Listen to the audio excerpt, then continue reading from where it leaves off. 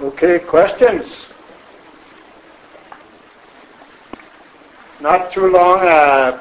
Preamble, please. Okay, go ahead. Okay, he knows me, that's all he can say. Speak up. Yeah, will you help me with the question? I won't be able to hear, so. Come on up. Or someone with good ears can tell me. I'll stand by you. Oh, good. Okay, he knows who I am, and SACPA has a good track record of my experiences for oppressing us and not allowing us to have a freedom of expression in many, many issues. And you're talking about a very important issue. And I was given the wrong room number, and I apologize for that, and I also regret that I missed part of your presentation. But my first question, I take it you're familiar with Paul Martin? I'm not familiar with Paul Martin at all, but I know who he was. I've never met him. I can say that I was quoted in The Economist, the international news magazine, a few years ago, and whoever interviewed me from The Economist also interviewed Paul Martin, and they said that he agreed with my analysis. But that's all I know about Paul Martin. Okay, he was the prime minister that was there when the federal interlocutor for Metis was put in place. Could be. It sounds right. Okay.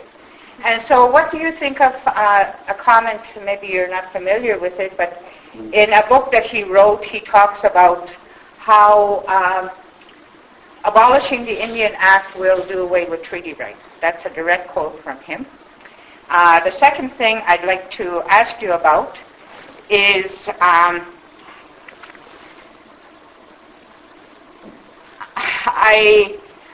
I think it's very difficult to address your many, many, many points. It's just like Thomas Flanagan. He made so many outrageous contentions, and my head is just rolling with the things that you have said. But one of the things that I will say is that I like the Indian Act because it puts in place something for our collective reality. Mm-hmm. And like Walter Rudnicki said, abolishing the Indian Act, it's not that we don't like it, but it's a one-way road to termination.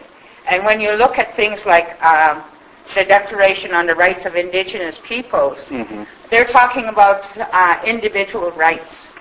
And nowhere do you see anything about collective rights. So I'd like you to comment or respond to that. Mm-hmm. And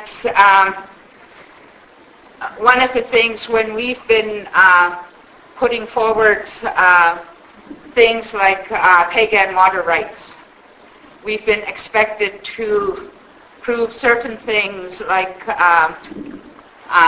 what may be set out in Baker Lake case and other things internationally about us being a people with a capital P. And I notice in your materials you spell people, the P's in lowercase.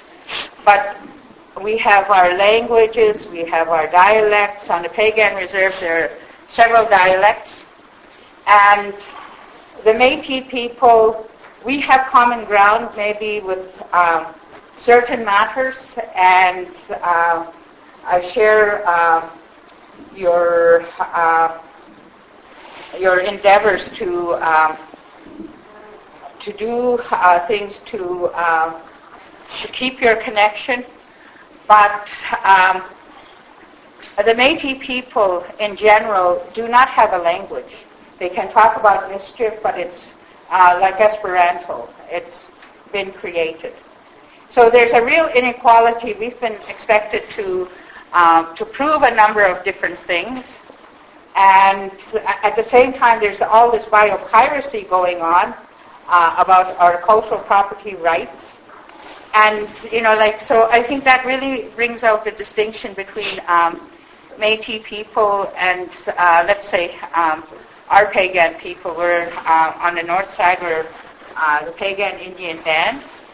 And then there's the ones across the river or across the border. And one other thing I'd like you to comment on, looking at some of the things that have been written I read something by somebody out of Calgary, a book in 2004, and I can't really say his name. It's kind of French. I think his first name was René. It started with Fumole. Fumole? Yes. He's an oblate priest. Yes, and they talk about how, and then he was others looking at some of the treaties up north, and they say that the Metis have a claim only when Indian title is being extinguished. So is that why Metis people are being given a voice today? And I know, going back to what I said earlier, some Metis people, I admire them for the work they have done and wish them all the best with their endeavors. But some of them enfranchised under the Indian Act. And is it illegal for them to be claiming that they're Métis? Okay, thank you. Thank you very much. Those are, very, very interesting and very important questions, and I'd like to answer each one in turn, as you've asked me to do. More than happy to do that. First of all, and I'll go by my notes. I hope I have them right, and please let me know if I've overlooked something. First of all, Paul Martin and the proposal that abolishing the Indian Act will be the end of the treaties. I reject that. It's not a conclusion that I would reach. My reasoning is that the law of the Constitution guarantees the constitutional status of the treaties, which means that no government can pass any law to do away with them. So there's absolutely no chance whatsoever. So if Paul Martin wrote that, he's just dead wrong. I think, so far as I know, Paul Martin is a very rich steamboat man, and so he's certainly not a legal expert. Next, I could say something about the United Nations Declaration of the Rights of Indigenous Peoples. I participated in the United Nations process leading up to the adoption of the declaration, so I'm intimately familiar with it and all of its provisions. I can assure you, without any doubt, that the UN Declaration recognizes and affirms the collective rights of indigenous peoples. This is one of the very important issues that we fought over with representatives of various states. I'll cite in particular the United Kingdom government. I myself played a small role in having discussions with a number of people, including a member of the British House of Lords, in which we continued to make the point that these are collective rights and that they must find their way to the Constitution, because the United Kingdom government refused to agree to the UN Declaration in draft form at the time for the reason they said, we protect human rights and they're not collective rights. So I expected in 2007, when the declaration was voted in the General Assembly, that UK would oppose it. They didn't. I was surprised. Wow, we won. They voted for the declaration. So if you look at the provisions, there's one that expressly recognizes the treaties. One of the obligations of states under the UN Declaration is that a state must respect the treaties that are signed with the indigenous people. So the treaties as collective rights are recognized and protected by this particular declaration. And in fact, if you look at the analyses of human rights scholars, you will see that the human rights system, which started in 1948 with the UN Declaration in San Francisco, first generation rights, second generation rights, and so on. I'll simplify this. And that the third generation of rights is collective rights.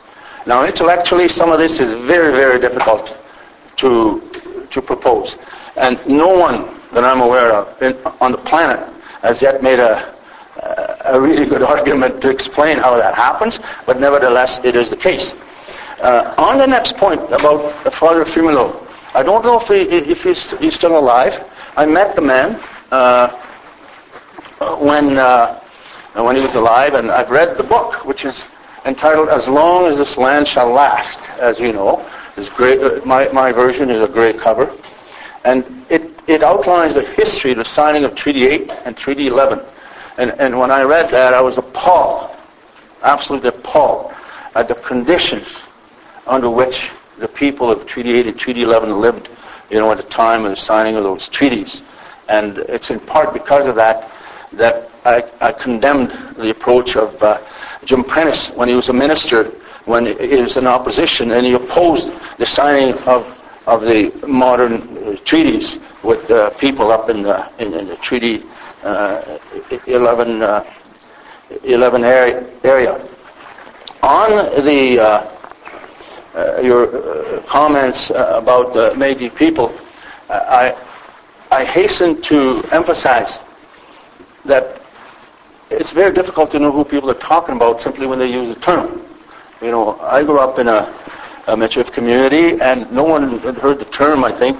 I don't think my father ever heard this term Métis.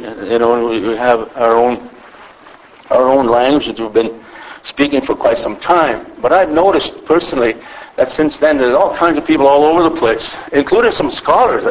I've met 2 or 3 scholars, historians and so on, that I knew them as just ordinary Canadians, that they've metamorphosed. Now they have a new identity and they're Métis people. So I don't know what motivates that, and I don't know why they do that.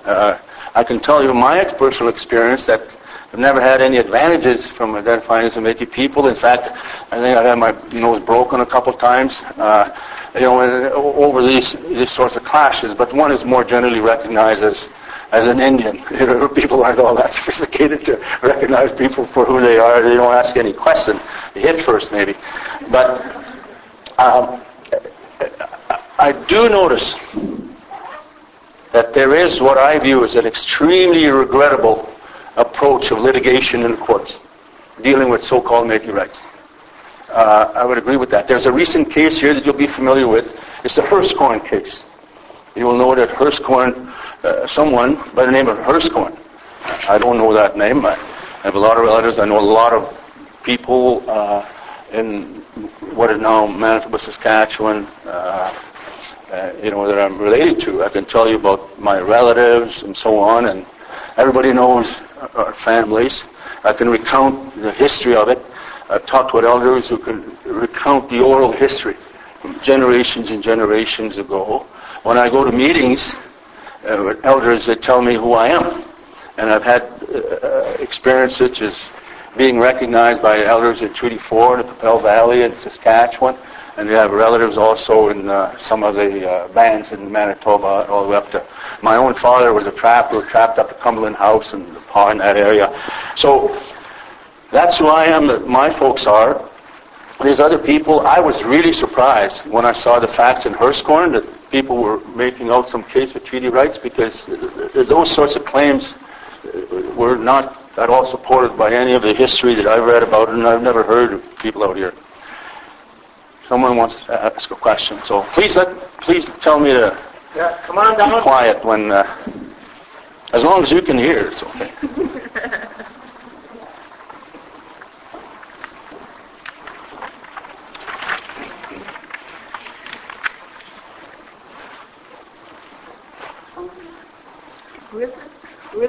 Is it like one MP in Parliament that brought this up? Like, where is this all coming from, and who has the proper authority to do this type of thing right now? Mm-hmm. Okay. Sure. Thank you. She asked, "Is it okay to? Yeah. Is it okay to answer the question?" Yeah. Can you repeat the question so people will... Oh, thank you. Yes. She asks, what is it about this MP and his authority, or perhaps motivation, to introduce Bill C-428? I identify it that way. The one that would make some amendments to the Indian Act. The answer is this: it's a private member's bill. It's not a government bill. But so historically in Canada, private members' bills don't go anywhere. But unless they have the backing of the government of the day, and this one had it. The MP is Rob Clark, and he is a member of Muskeg First Nation in Saskatchewan. And my speculation is that the government would have promoted the idea of a private member's bill so as to test the water, as it were, to test the reception, and then they can decide whether or not to accept it. There have been hearings on the bill, so that's his authority comes from his authority as an MP, that anybody can make those sorts of changes. Maybe I'll tell you very quickly some of the provisions. There are two main things. One is that Bill C-428, which is not passed yet, would make changes to the Indian Act, doing away with the requirement of ministerial authority insofar as band council bylaws are not legally effective until they receive the approval of the minister. It would change that. Instead, the bylaws would become effective upon publication on a website. So, for example, the First Nations Gazette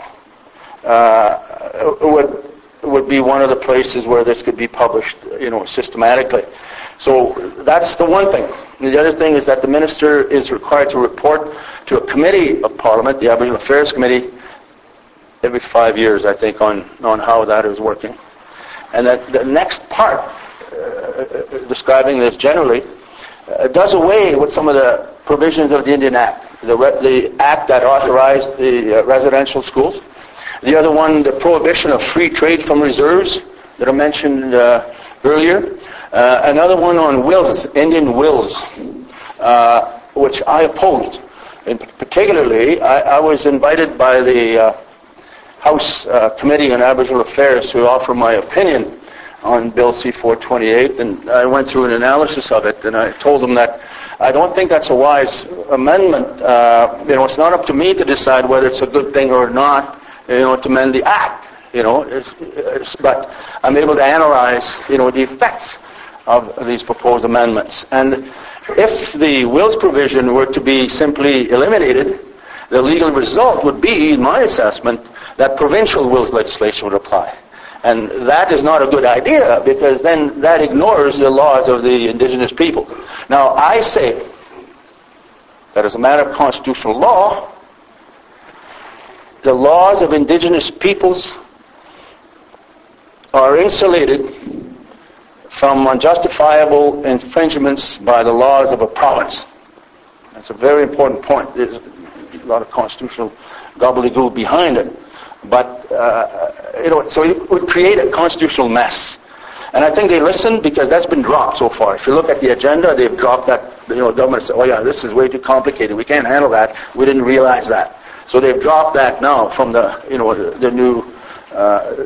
new version that they're publishing that you can look at online. So that's a little bit about Bill C-428.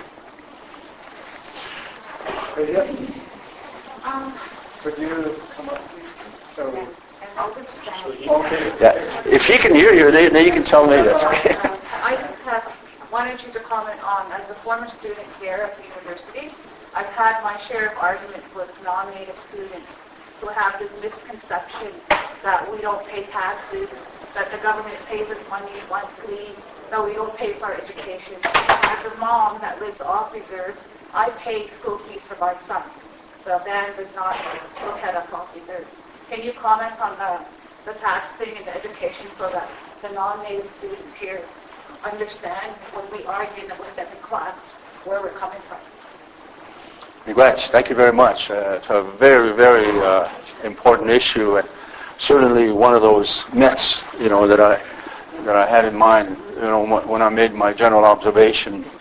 It is the case that Indian people and all indigenous people in Canada pay all sorts of taxes, and taxes in this answer can be regarded in any number of ways.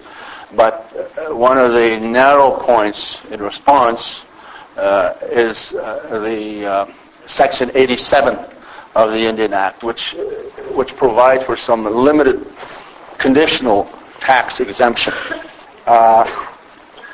Section 87 provides that the property of an Indian on a reserve is exempt from taxation. And that's it. So as you pointed out, if your property is not situated on a reserve, then it is taxable. It's a very limited exemption. It's been subject to quite a bit of litigation, complex. The courts have been developed connecting factors, tests to determine, well, they don't really know how to handle this, so they develop these complex tests, and then by and large, it gives the judges a lot of control, because what they can do then is decide on each case, what they want the result to be, and then they designed a test for it.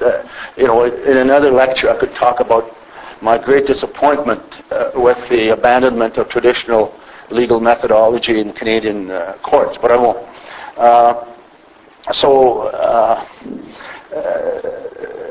I don't think I should say much more than that, at this particular point, unless there are particular questions. But I certainly strongly endorse, what you have said. It is a myth that people get all these things for free, and tax exemptions and so on. That's very far from the reality.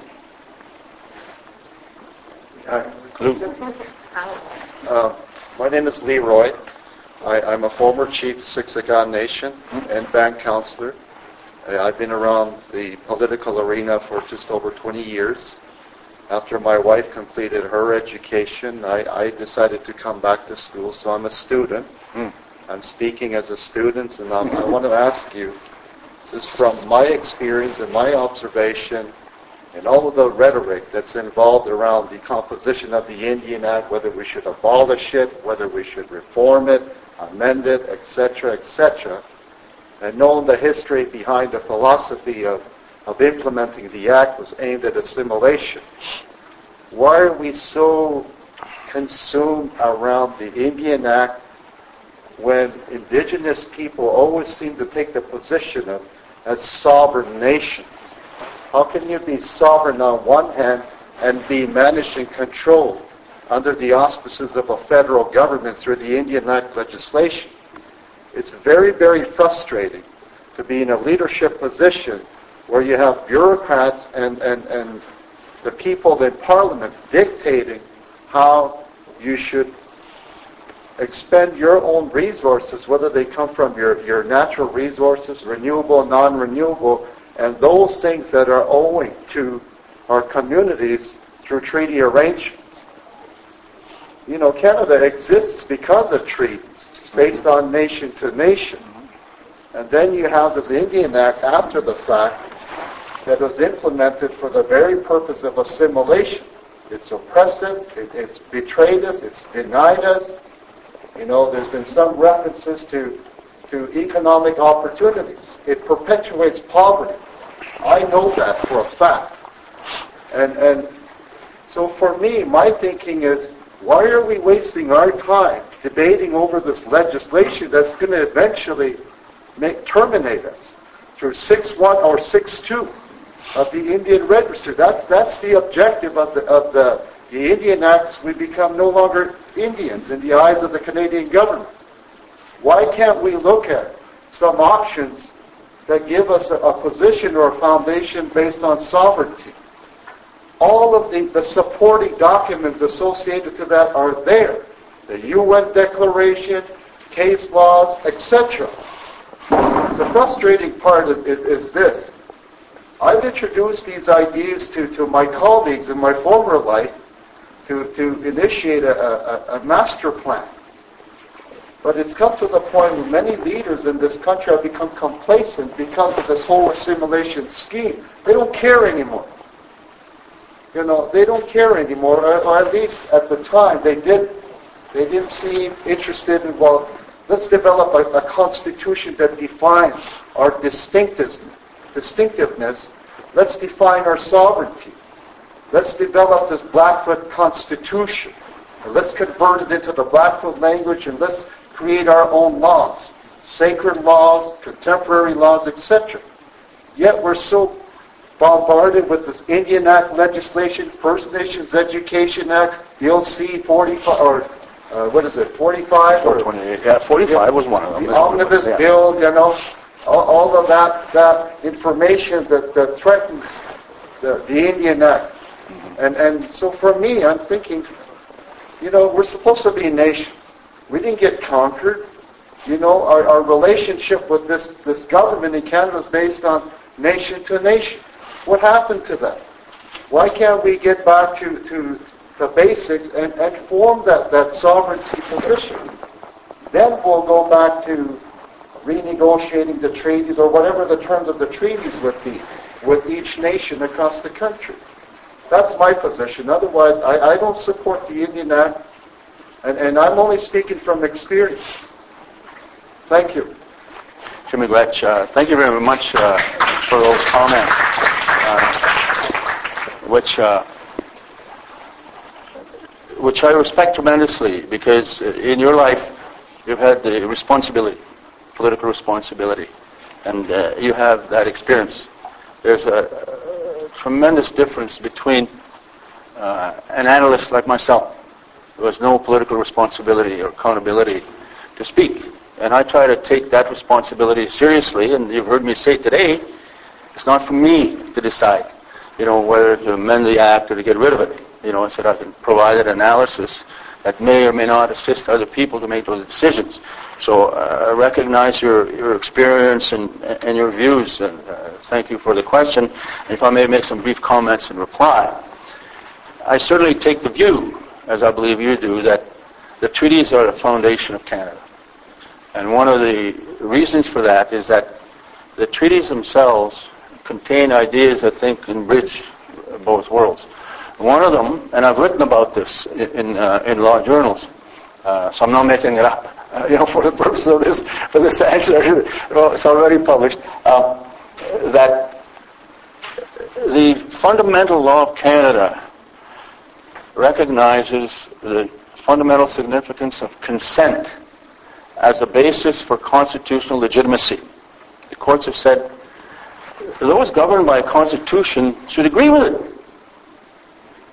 Not all that difficult. So I think the treaties represent, a forum for consent. And I have argued that today one could go to the court and ask the court to issue a declaration requiring the government to come to the table, not to have unelected, appointed judicial civil servants decide what is the meaning of the treaties, but rather get those judicial civil servants to require the government to come to the table, negotiate with treaty representatives, what the treaty means today.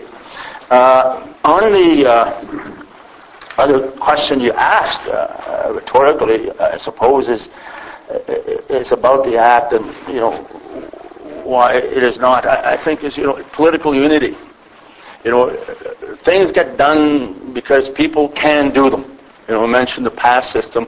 They didn't need any laws to do it. So political power means almost everything. And so I think with political unity, it could at least augment the political influence of First Nations to do things like change or eliminate the Indian Act. We have a lot of good recommendations, but people like me and others are not going to make those kinds of decisions. It's up to First Nations to make those decisions, and you know about it. I certainly pay attention to your point about the design of First Nation constitutions. In fact, I was telling Linda earlier that this is one thing I'm doing next week, working with a First Nation designing its own constitution. And I argue that as a matter of constitutional law, the constitutions of First Nations that are developed based on their authority to do so, because I argue, and the law of the Constitution is there, protects those indigenous laws. Those indigenous laws were continued by the law of the Constitution. They were not done away with. So they continued, and they're alive today. And so one method, as you've pointed out, is the design of our own Constitution. It's something that's happening in Canada now. It's happened numerically mostly in the modern treaties, where the people have designed their own constitutions. But some First Nations, like the one I'm working with next week, they're doing that, even though they have, historic treaties. So they're thinking, the way that your comments go to. But certainly one of the big challenges always is economic. financing, and the regrettable fact that many First Nations live under a system where they don't have their own source of revenues and sources of their own resources to maintain a government and establish and maintain their laws and to make them effective. So this is a big break on, advances in that area, because people have to be practical. And the government doesn't really care about the membership in the Indian Act. The government has really no political interest in, who's an Indian. They only have one interest, and the interest is money. And what's it going to cost? So you see all the membership codes in that, they generally exclude people not status for money reasons, because the government isn't going to give any money. But thank you for those observations, which of course, I can't comment on. I just accept them. Can I say something about the woman that's about taxation? Just hang on. Yeah, come on.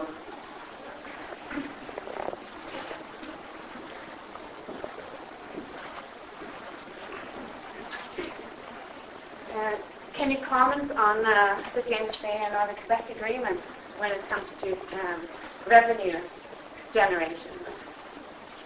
Which, we were talking about generating revenues.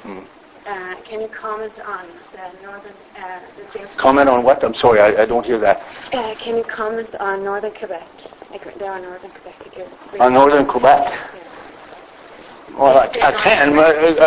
Presumably you have in mind the James Bay Northern Quebec Agreement, from 1975, as it has been amended and expanded over the years? Yeah. Yes. Well, I can't say too much, but I can make some general statements, descriptive, not evaluative. The James Bay Agreement, which has been called the James Bay Treaty, and it has been recognized as having constitutional status as a treaty, as do the other modern treaties that are being negotiated, and some of them finalized, particularly in the province of British Columbia. The Cree there, Matthew Kuncum is a name that many of you will have heard. He was national chief, and has a long history in political involvement, and particularly in the James Bay, has Ted Moses. And Ted was one of the individuals. The James Bay Northern Quebec Cree have status at the United Nations, as a non-governmental organization. So they've been one of the pioneers amongst indigenous peoples to work at the United Nations. So I just want to acknowledge that. They have been able to influence the economics and thereby influence political decision making by astute use of techniques, strategies, and alliances. For example, Matthew one time in Ottawa introduced me to young Kennedy, the one that's an environmentalist and goes around, one of Robert Fitzgerald Kennedy's boys. I forget his first name, but anyway, Robert Kennedy. So he's well known. So he's one of the folks that the James Bay Cree recruited to assist them to lobbying in the United States. And one of the things that they do, which other First Nations are looking at, including in British Columbia, is to use the market forces to try to influence decisions in favor of their particular interests. And the way legal uncertainty is not good for the market. So if you can litigate and create the measure of legal uncertainty, you can wipe off capital value from international corporations. And a colleague of mine told me that an analyst told him, it's a couple of years ago, I think, that the Abolishing Treaty Group had been successful in wiping out, I forget, several million off the share values of this particular corporation because of the uncertainty that was generated by a formal petition before the Organization of American States and American Commission on Human Rights. Sorry to give you all these names, but there's nothing else that I can do. So anyway, but that's a little bit of the story of, the James Bay Cree in a rough way. And more recently, what they've done is something pioneering in Canada, which is the creation of a regional government. And you may have read about that. So the original idea came out of that treaty, with 1975. Gives you an idea of how patient you have to be if you want to implement, the ideas and the terms in these modern agreements. Never mind historic agreements. But thank you for your question. Any other questions? We have one over here. Any other ones? Go ahead. Andrew Ross.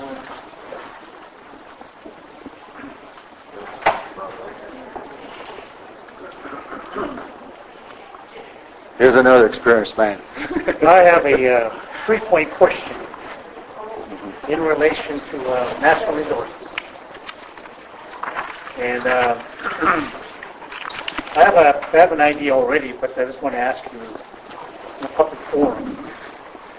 What's blocking the Enbridge pipeline? As you know, it makes the newspapers, the business pages of the newspapers almost daily. I want to get your opinion on that. I have an idea why it's not going through. And thirdly, I was at a conference 2-3 weeks ago up in Edmonton. It was dealing with the legal duty to consult. Mm-hmm. And one of the First Nations representatives, the Minister for Aboriginal Affairs for the Government of Alberta, he was there to present on the latest developments within the Ministry of Aboriginal Affairs. And he was asked point blank, is it on the table for the Alberta government to have resource revenue sharing with First Nations under the treaties? Because as you know, there's 3 treaties in Alberta. And his blunt answer was no. That was it. So no further comment on that. And so, do we have a right to natural resources revenue under the treaties and under the Canadian Constitution and other instruments like the UN Declaration of Indigenous Peoples' Rights? And finally, is the NRTA a fundamental breach of the treaties?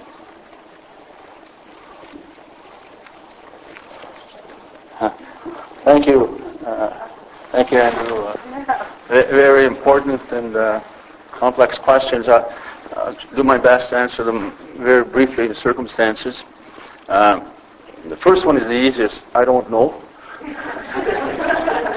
I can speculate like a lot of people, but I'm not privy to enough information to be able to give you a sensible answer to your important question. What is blocking the Enbridge pipeline? On the duty to consult, I can say a bit more.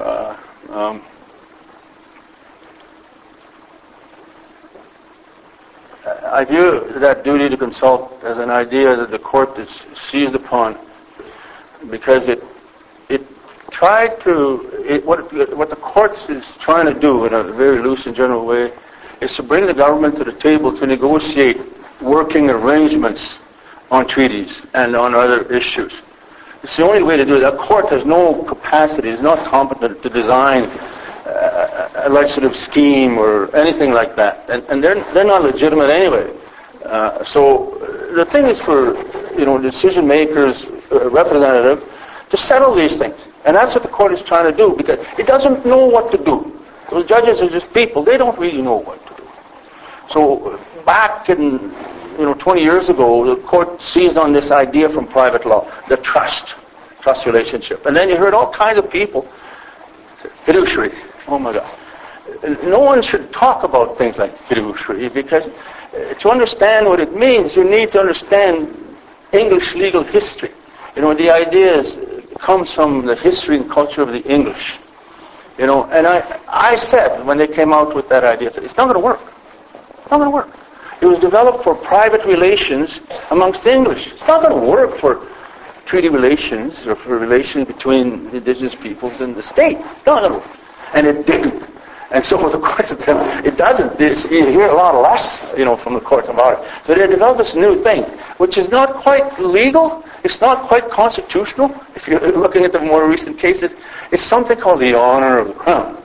Well, what is that? It's kind of like the English thing, a gentleman's honor. A gentleman's word is, as good as whatever. It's that kind of thing. So sometimes too much is made of it. The courts often when they're faced with these sorts of cases, they say these things, and a lot of people get really interested. Oh, this is really good. But I know one thing about the courts. They've made those general statements. After that, every case that comes down, they're going to narrow it down. And that's what they've been doing now with all sorts of things, including the duty to consult. And I'll predict something here, which is that what you'll see happening in the near future, I expect anyway, the provinces will create administrative tribunals and will give them the authority to look after this duty to consult thing. You just mark my word. See if that happens in the next few years. You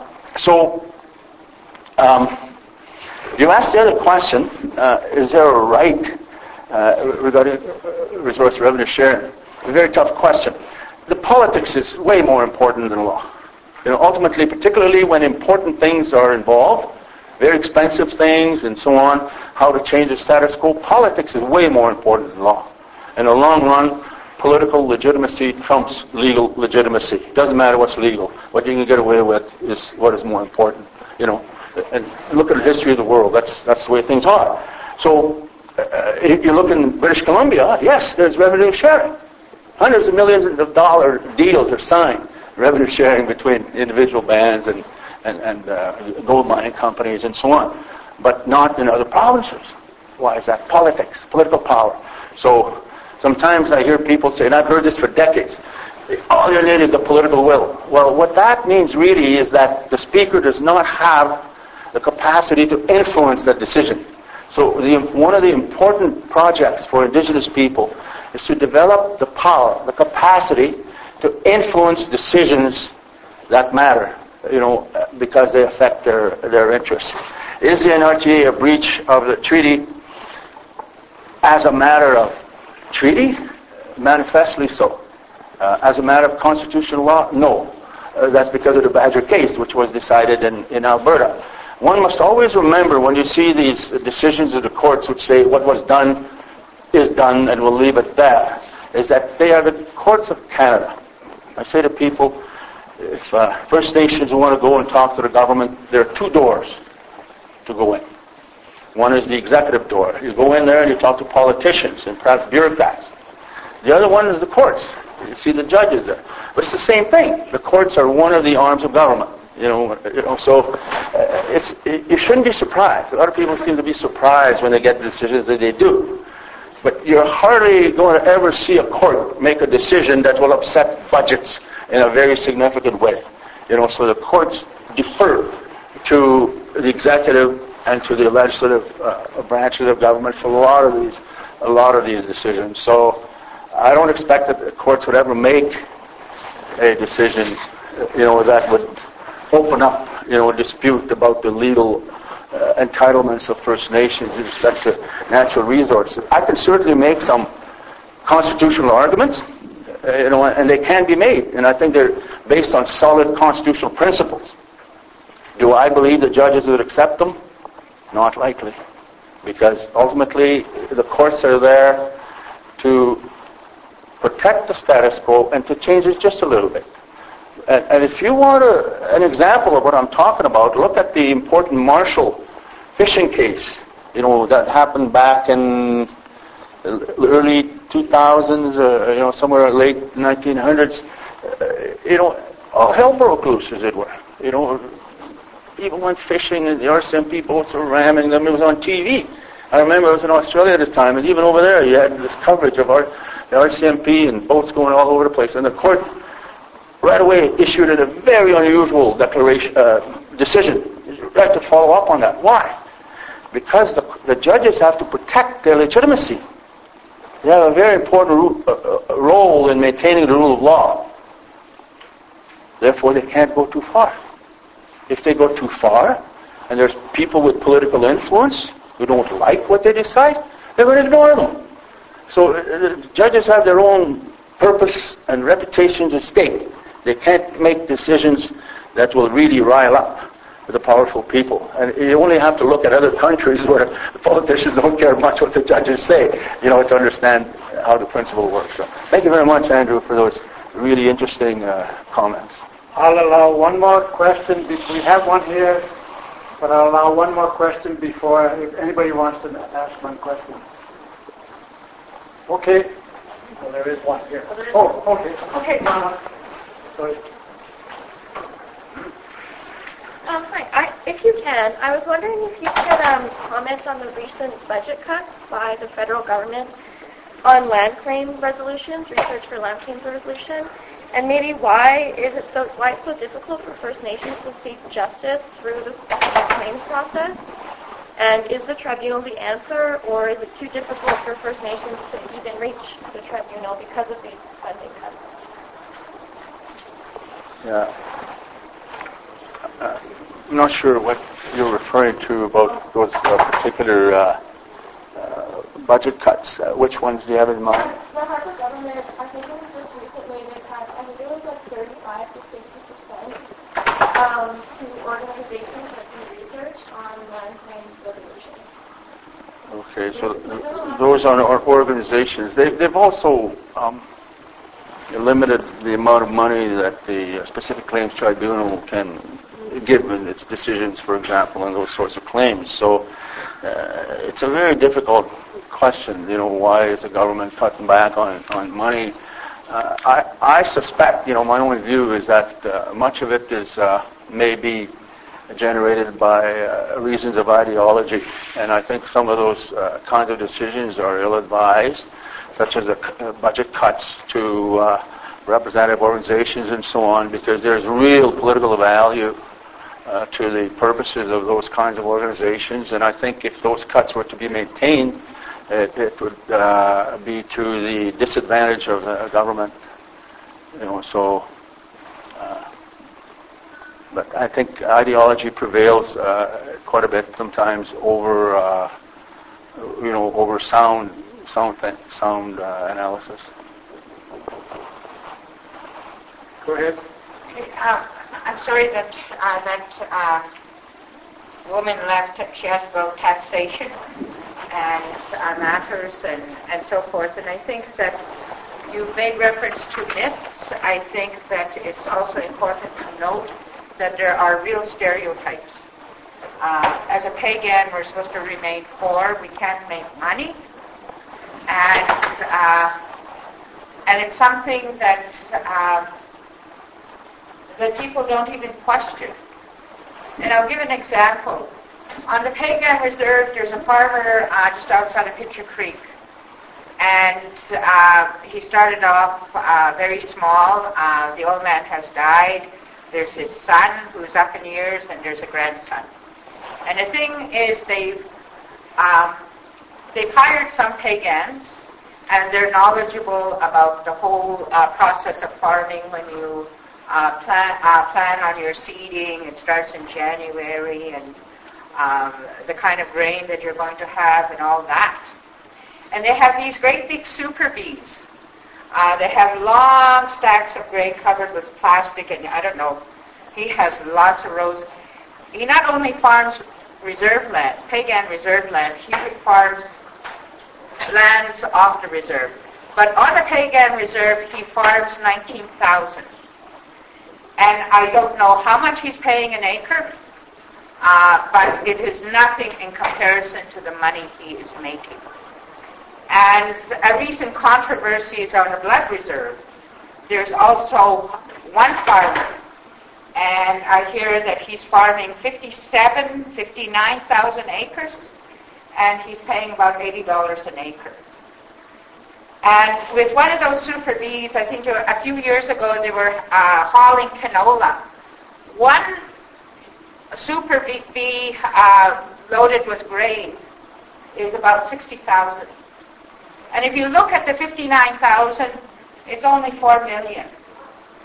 How come we cannot make money? I live on a reserve, and I have many, many experiences. And I know that, in our language I'll refer to it, the ones that echo the government and industry, they are the ones that get jobs. We don't get the jobs. And we are qualified. We've had many pagans that have had to go elsewhere.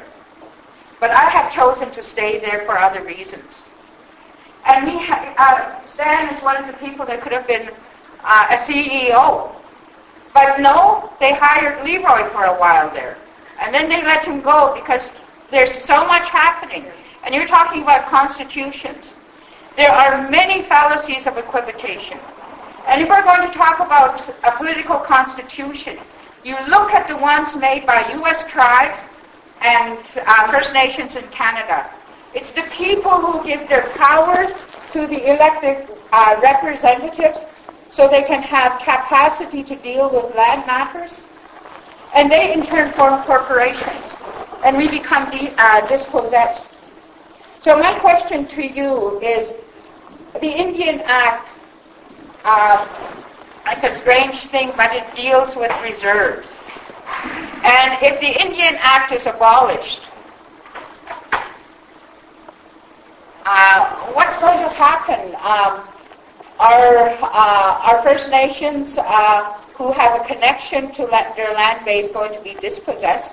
Or is there some wonderful solution so that we can have our collective rights? And you talk about drips. There was also a study by Martinez, a UN treaty study. And drips, the last article talks about territorial integrity. And our treaties are about lands and resources. And I wondered, when I actually read the report, I heard about it. I heard it was set up under human rights regimes for the UN. I wondered why people go into Geneva didn't talk for us. Because treaty matters deal with lands and resources. And my last point is, you haven't answered my question. If a Métis enfranchised under the Indian Act, is it illegal for them to be claiming something today? Thank you.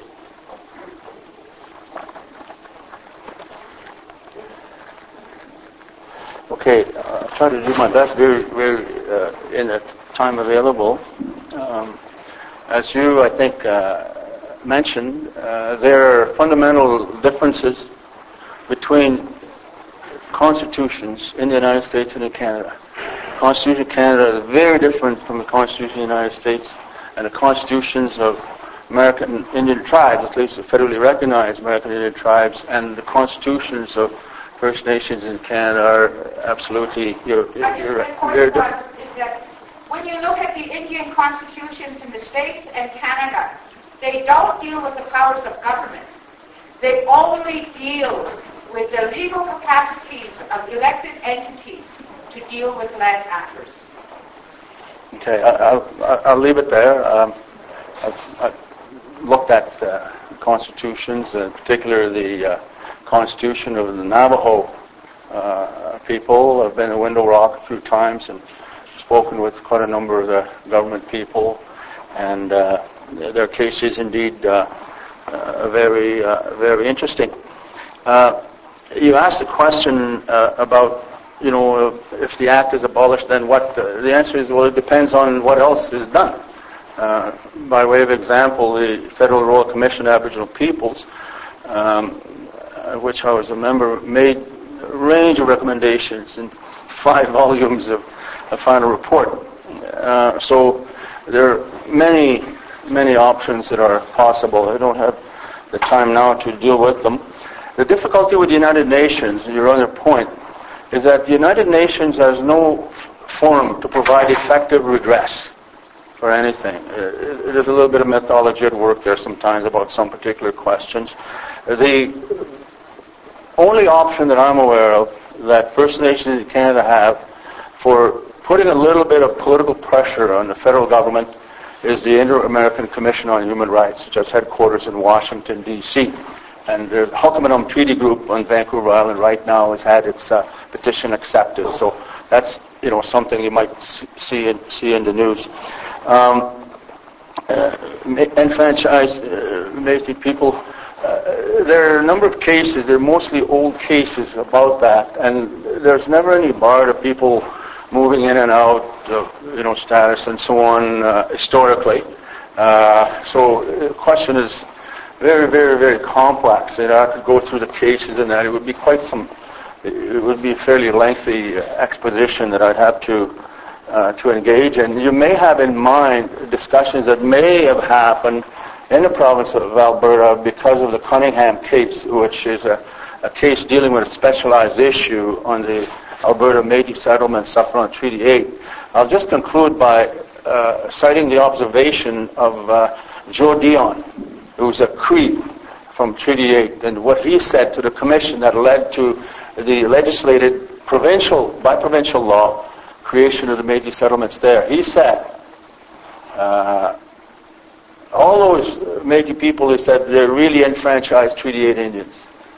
So these questions are, really, really, really complex, and in order to provide, a reasonable answer, one has to examine the particular facts very carefully and then, come out with a relatively narrow answer, because the issues are, as I said, so very complex that there's very little that I can say in general terms that would be helpful.